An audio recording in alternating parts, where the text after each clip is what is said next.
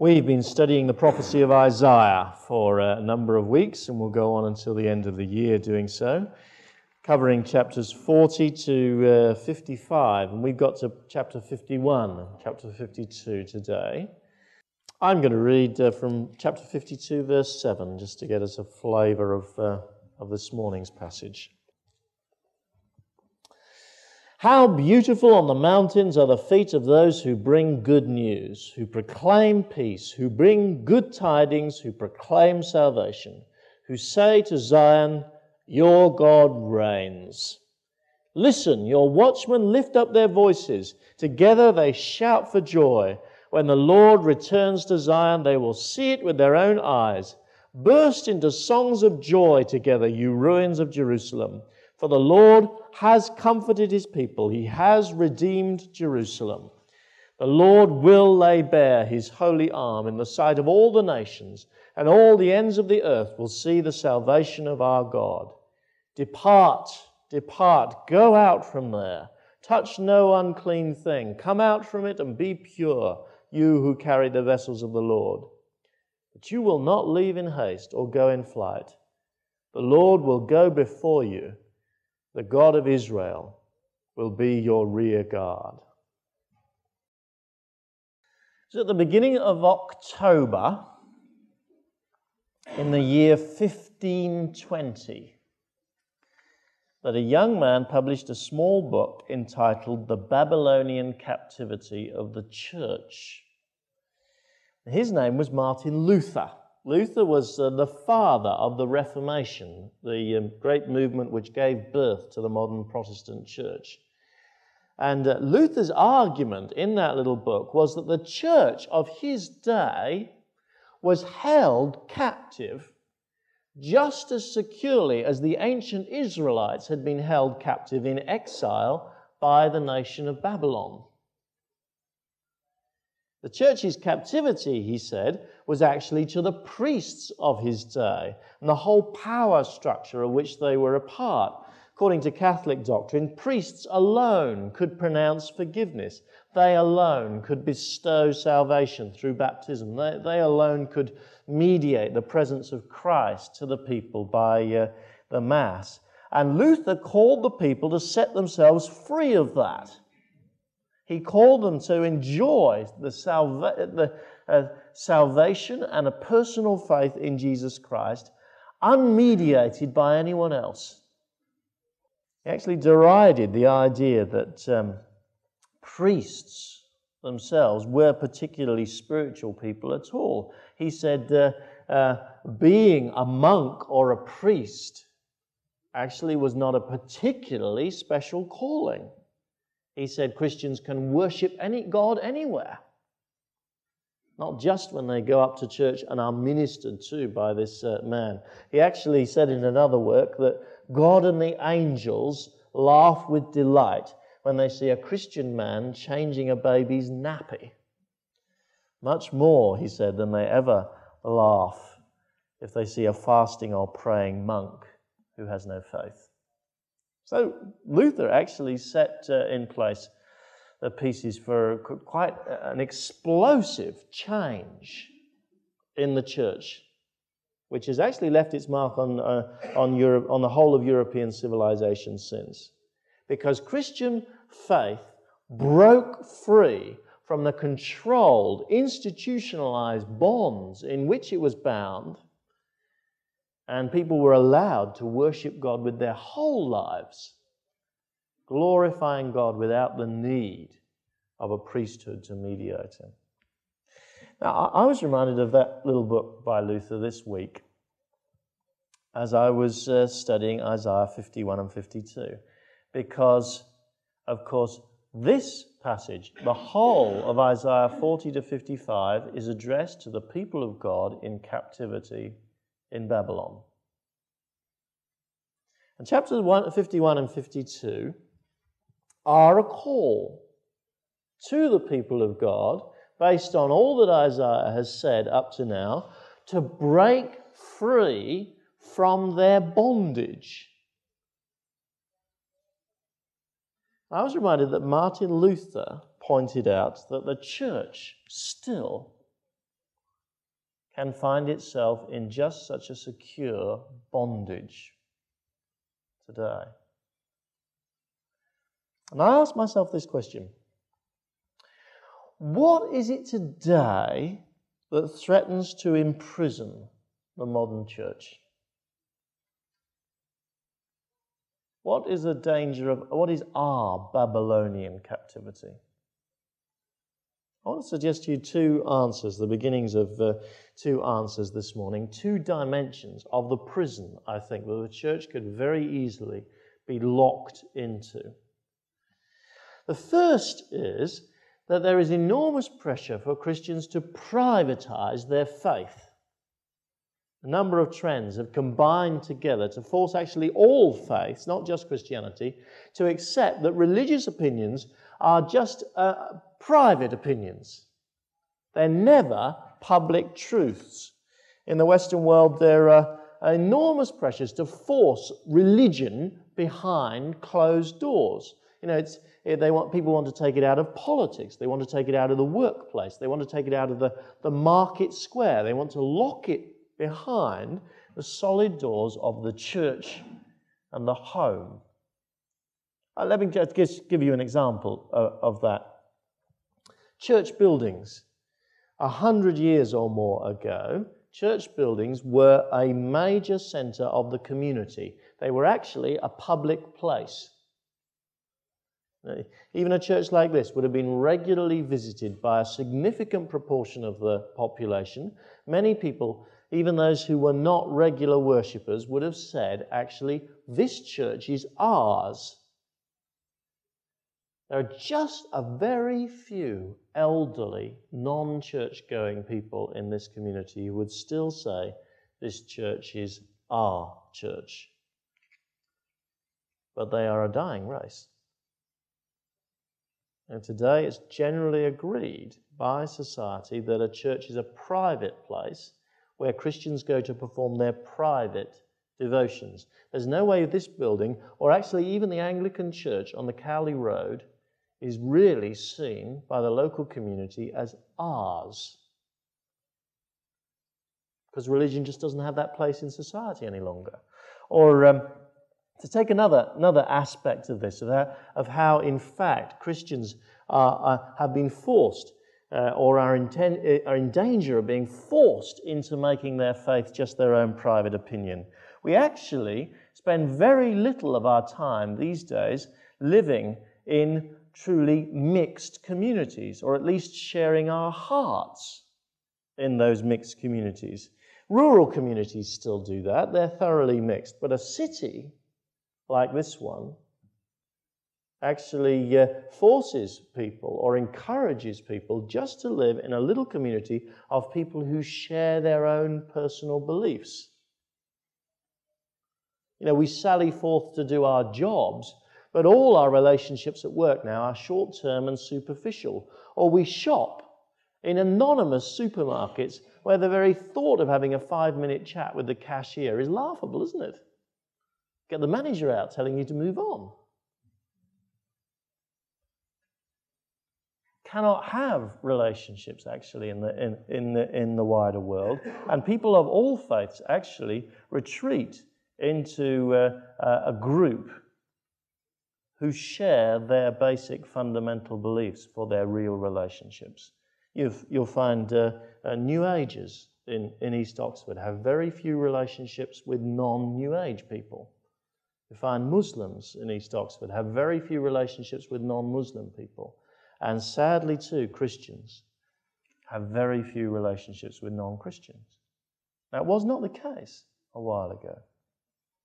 It's a pressure on society for Christians and all people of faith to accept that their faith is just their private opinion within their own little group.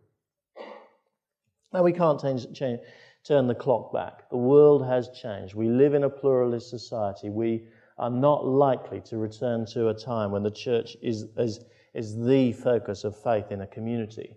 But we cannot afford to lose the concept that Christianity is a public faith. It speaks not just of what goes on in our hearts, it speaks of what goes on in the world. You couldn't have read Isaiah 40 and following and have escaped that. Could you?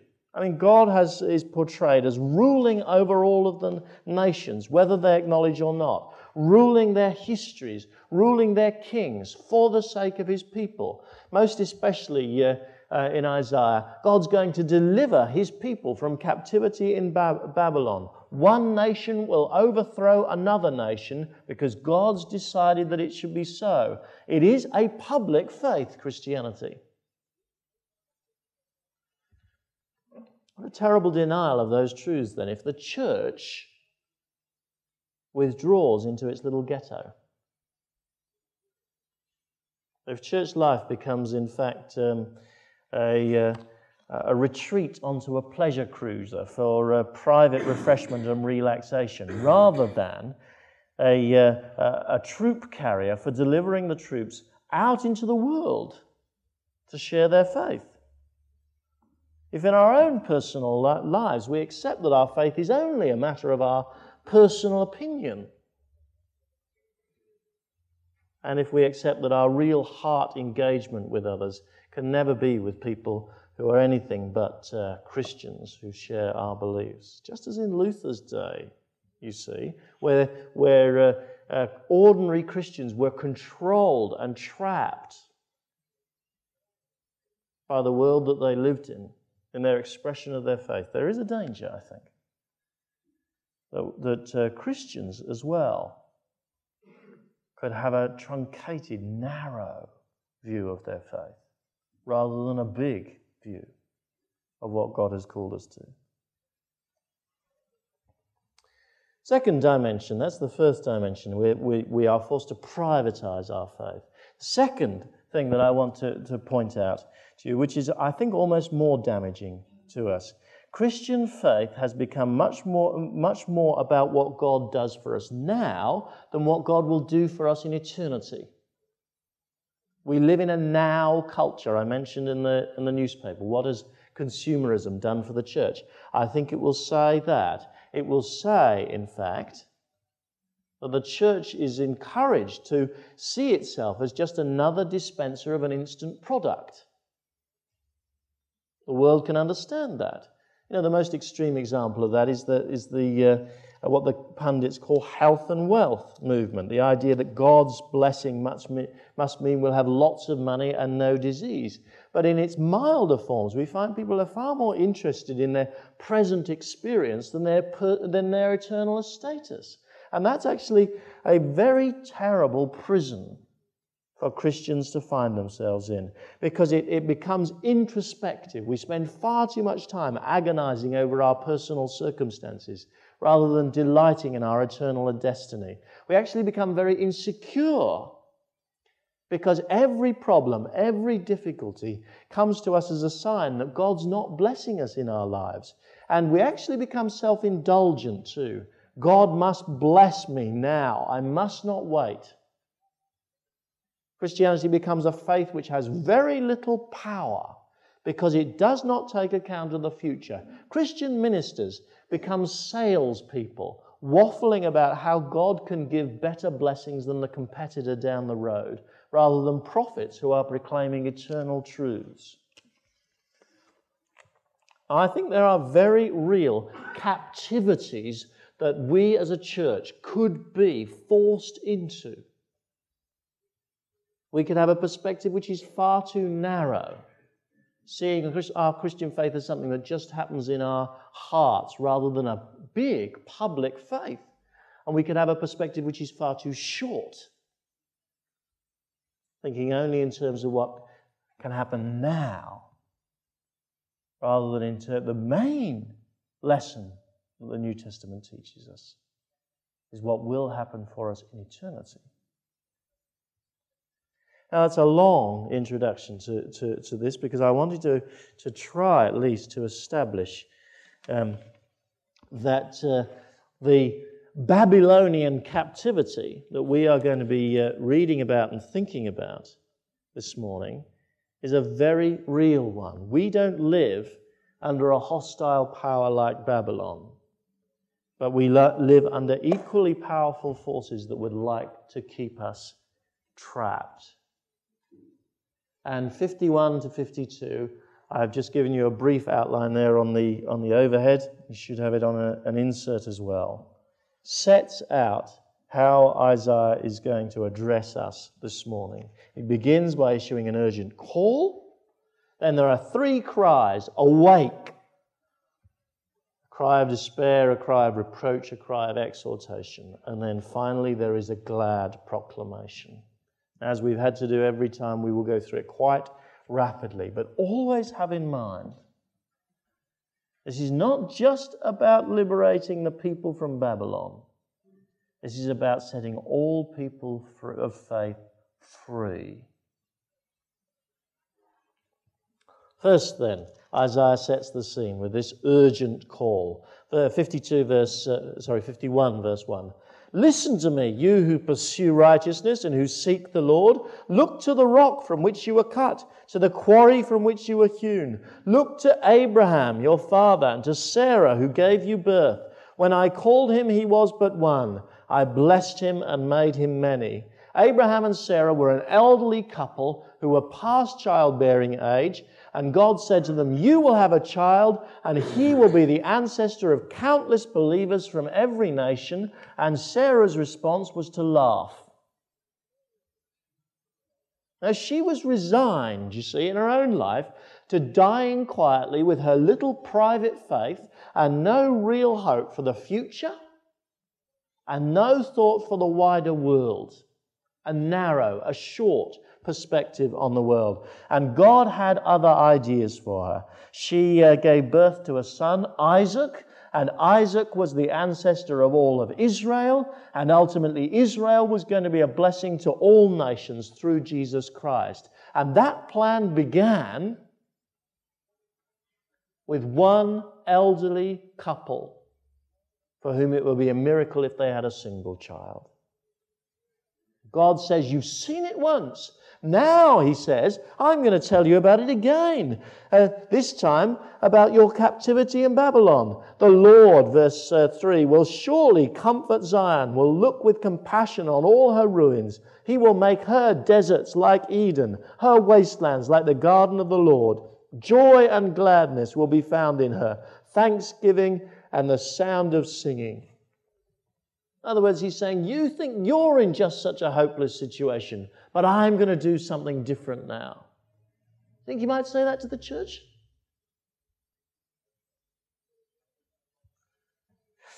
Or again, Isaiah says, Israel of old had been taught to live with the law, to live according to God's law. And she was specifically told that she was going to be a model for all nations.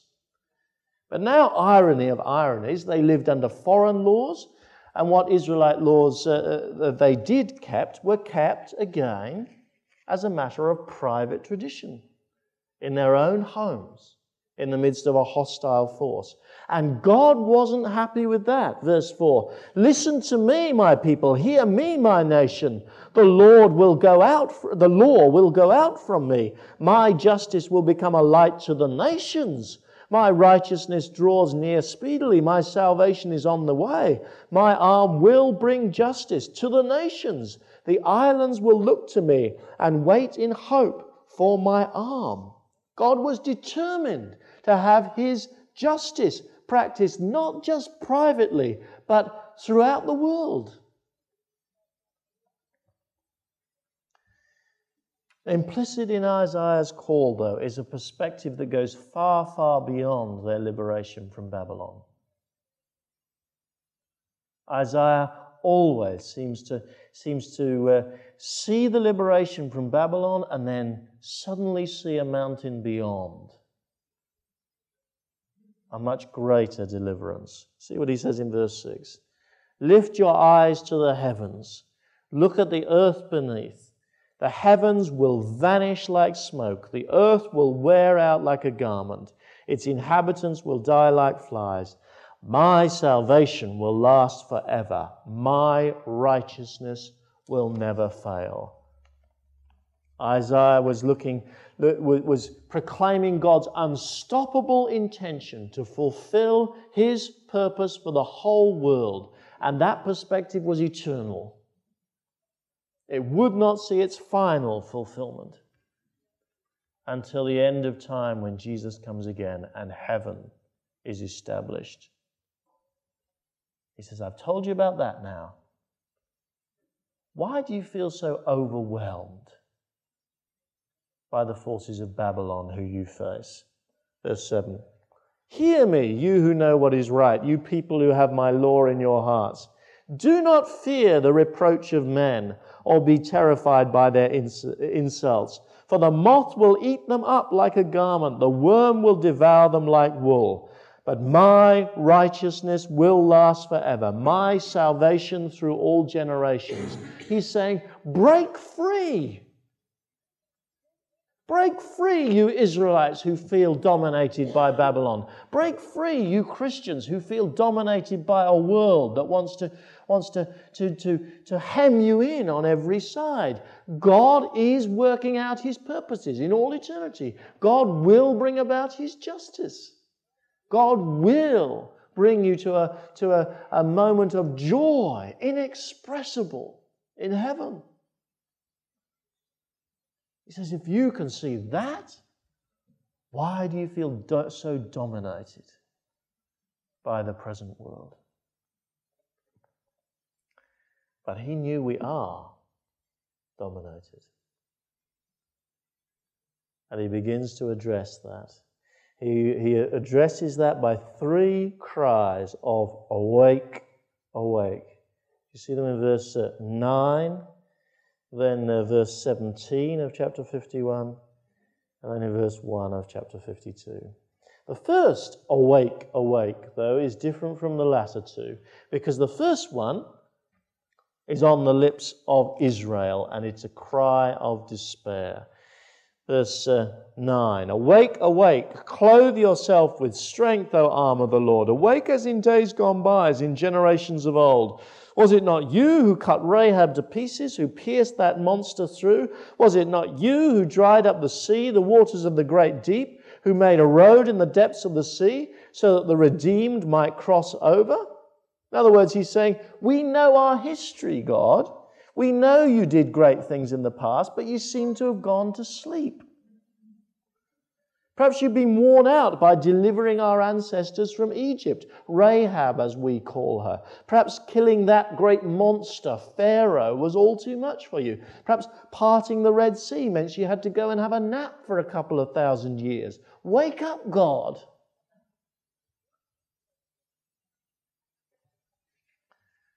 Isn't that what Christians say so often? We know you've done things in the past, God, but you seem to be dozing right now. Can't you wake up? Well, God says, don't you worry. I am awake. I am going to bring you eternal joy, verse 11.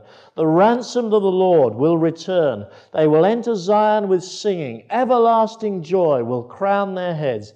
Gladness and joy will overtake them. Sorrow and sighing will flee away.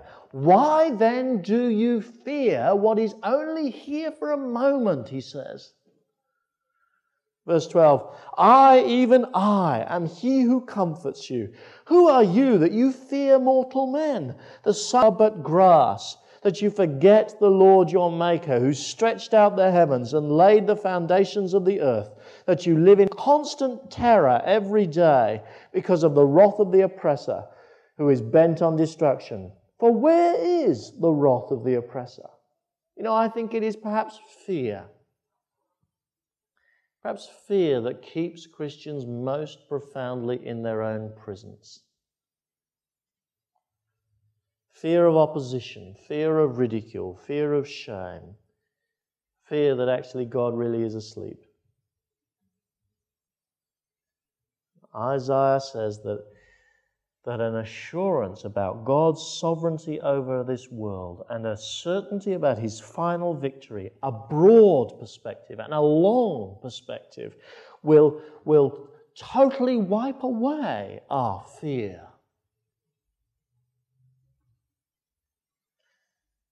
It's that assurance, that enabled the British martyrs, Cranmer and Latimer and Ridley, to keep going. They were all burned in this city in 1555. You can see the cross which marks the place. And they went to their deaths boldly.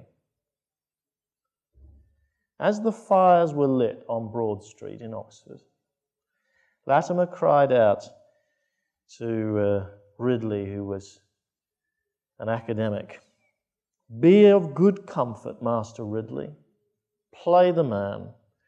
We shall this day light such a candle by God's grace in England as I trust shall never be put out." And they did. They didn't think God was awake, or was asleep, was having a snooze. They trusted, actually, that even their deaths would work out God's eternal purposes, and they were absolutely free. That's what Isaiah is calling us to. He's calling us to an understanding and a faith that God is awake, that God does control the world, that God is eternally in control, because it will set us free to face the future, whatever the cost. I wonder if just 2 or 3 people here really caught hold of that message. What a difference it would make.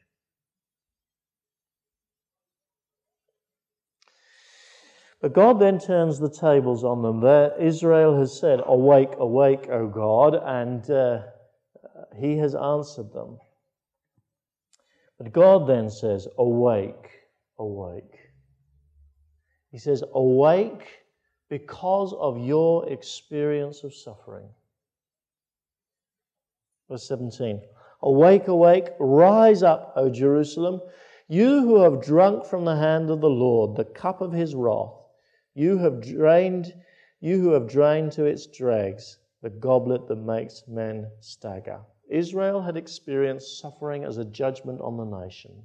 Now, it's very important that we understand for this section that not all suffering is a direct result of a particular sin. The Bible's quite clear about that. The book of Job makes the point very clearly. Job suffered despite his righteousness.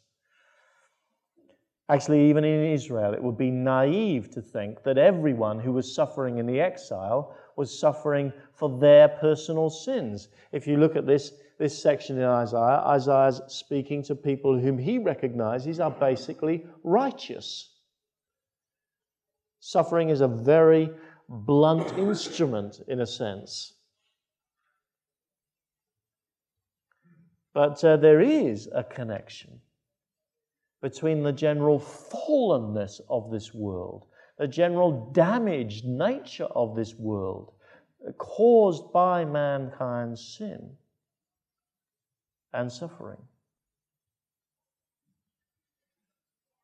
And Isaiah says, shouldn't that wake you up to that sense of need for some resolution to this? What he says. Verse 21. "Therefore hear this, you afflicted one, made drunk but not with wine. This is what your sovereign Lord says, your God who defends His people. See, I have taken out of your hand the cup that made you stagger. From that cup, the goblet of my wrath, you will never drink again. I will put it into the hands of your tormentors, who said to you, 'Fall prostrate, that we may walk over you.' And you made your back like the ground, like a street to be walked over." Now, of course, up to a point that was fulfilled when Babylon was overthrown, when Babylon suffered, and when subsequently Israel was released, but not fully. No, they couldn't say when they were liberated from Babylon that no one would ever drink again from that cup of suffering. Now, this looks towards eternity. This looks towards the final great resolution of all of history, when there is no more tears. When God is united with his people in heaven. And says Isaiah, you've experienced suffering. You've sensed suffering. Doesn't it make you want to wake up and long for that promise? Now, C.S. Lewis described suffering as God's megaphone to a deaf world. When there is suffering in this world, part of what is happening is God is shouting at us, can't you see how wrong the world is? Can't you see how much you need to put your faith in me? Can't you see how much you need heaven? Wake up, says Isaiah.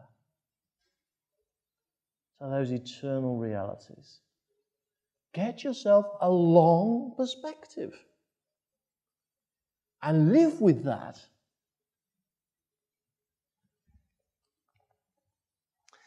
And then God says again, wake up. But this time, wake up because of my promise of deliverance in chapter 52. Awake, awake, O Zion, clothe yourself with strength.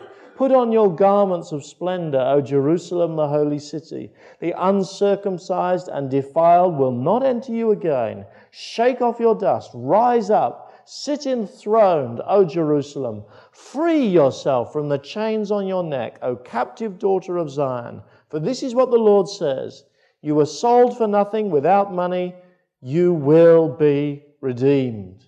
You will be delivered, he's saying. So he says, live like it now. Shake the dust off you. Take the chains off your neck. Live like the free people you most certainly will be.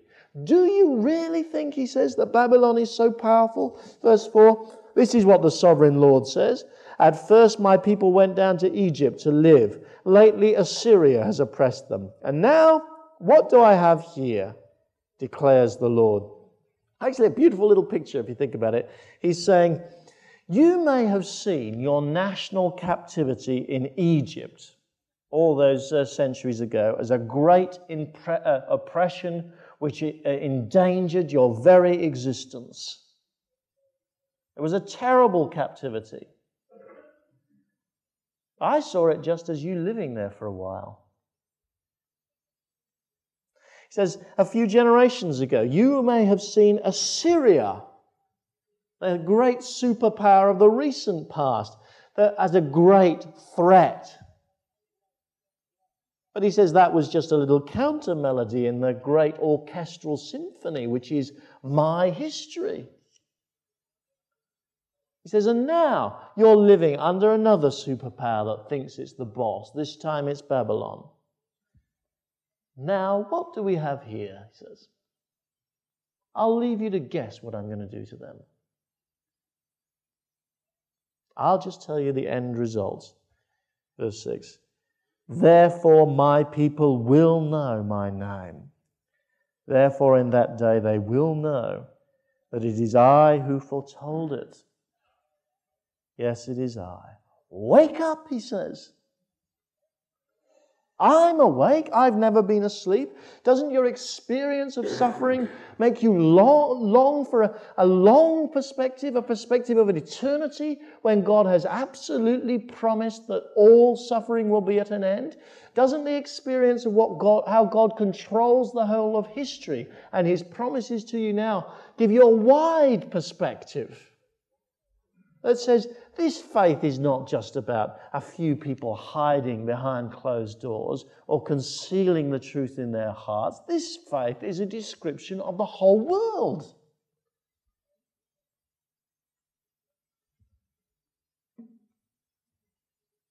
Then, from establishing that,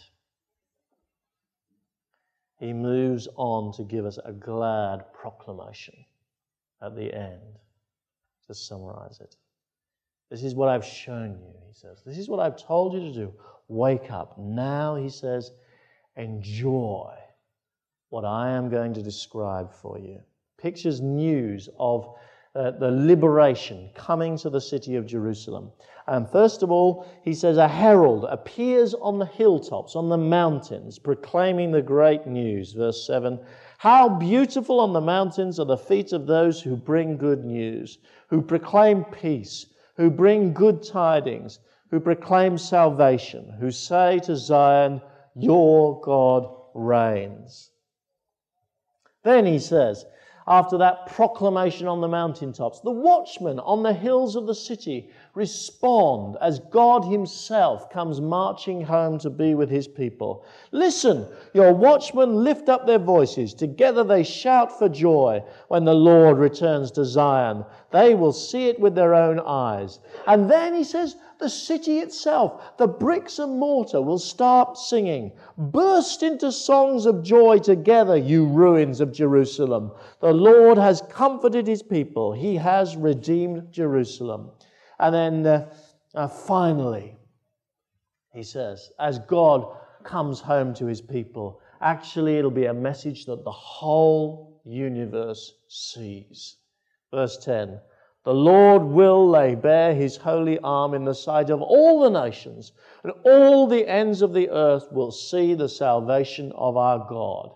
Now, he says, now I've woken you up. Now that I've described this great liberation, he says, now leave your captivity. And God will go with you. Verse 11. Depart, depart, go out from there. Touch no unclean thing. Come out from it and be pure, you who carry the vessels of the Lord. You will not leave in haste or go in flight. The Lord will go before you. The God of Israel will be your rear guard. God had liberated the people from Egypt, you see, and they had to leave in great haste. But he says, not this liberation. Now, this liberation is not going to be by the skin of your teeth. This liberation, you won't have to hurry. You will not leave in haste or go in flight, because God is absolutely determined to achieve it. And again, though that was partially fulfilled when they were liberated from Babylon, it awaits its final fulfillment when the people of God are liberated in heaven. And he says, with that in view, live like it. That's what he's saying. I wonder what that means for you.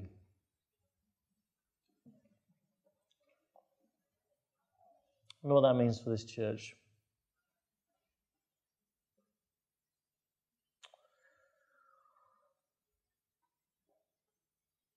I think it must mean, mustn't it, for each one of us here, that we have a duty, if we really are believers, to live out our faith in that wider realm, that public realm. Not just to live out privatized faith. And it must mean as well that we seek to be motivated primarily to find our joy primarily in our eternal destiny, not just the things that come along every so often and trouble us or make us rejoice for a little while. I think that's a great challenge to us.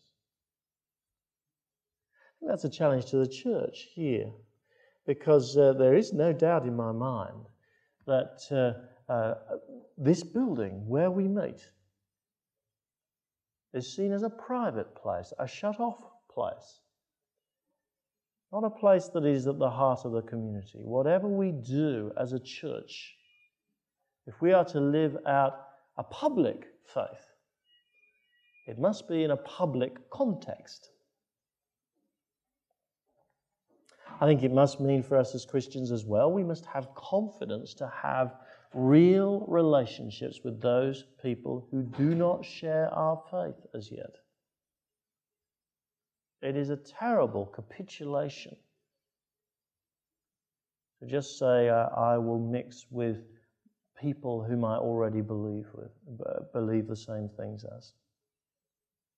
There's a real irony about that, actually. A lot of churches, historically, at least from the free church tradition, have made much of this phrase, depart, depart, come out from it and be pure. Churches tend to interpret that very often as needing to have a very tight church membership and a very tight church life which maintains the purity of the gospel. But actually, those churches that have sought to be untainted in that way have been totally compromised in exactly the way that the world as a whole would like us to be, by privatizing our faith into a little private ghetto. The paradoxical thing is that the call to us today is in fact to break free of that captivity, to live lives out in the public realm. That is true Christian purity. I don't know what that means for you as an individual, but I do know that as we seek to be motivated more profoundly by our eternal destiny, we will find a strength flowing into our Christian lives which we couldn't imagine. And as we seek to live lives which model that breadth of scope that God so clearly has in His mind, of His concern for the world and His control for over the world and His purposes for the world, we will find we're living in the bright, fresh air of a life really lived after God's heart. Awake, awake, says God. Wake up to how big I really am, and your life will be changed. Let's pray.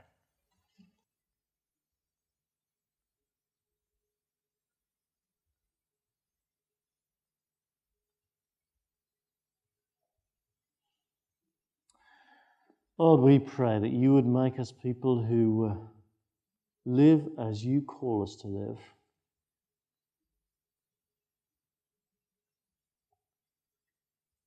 Not as captives, but as free. Not as focused just on the here and now, but as focused on the freedom of eternity. Not as focused just on our little circumscribed world, but on the large world that surrounds us. And as we live lives like that, we pray, Lord, give us joy. In Christ's name, amen.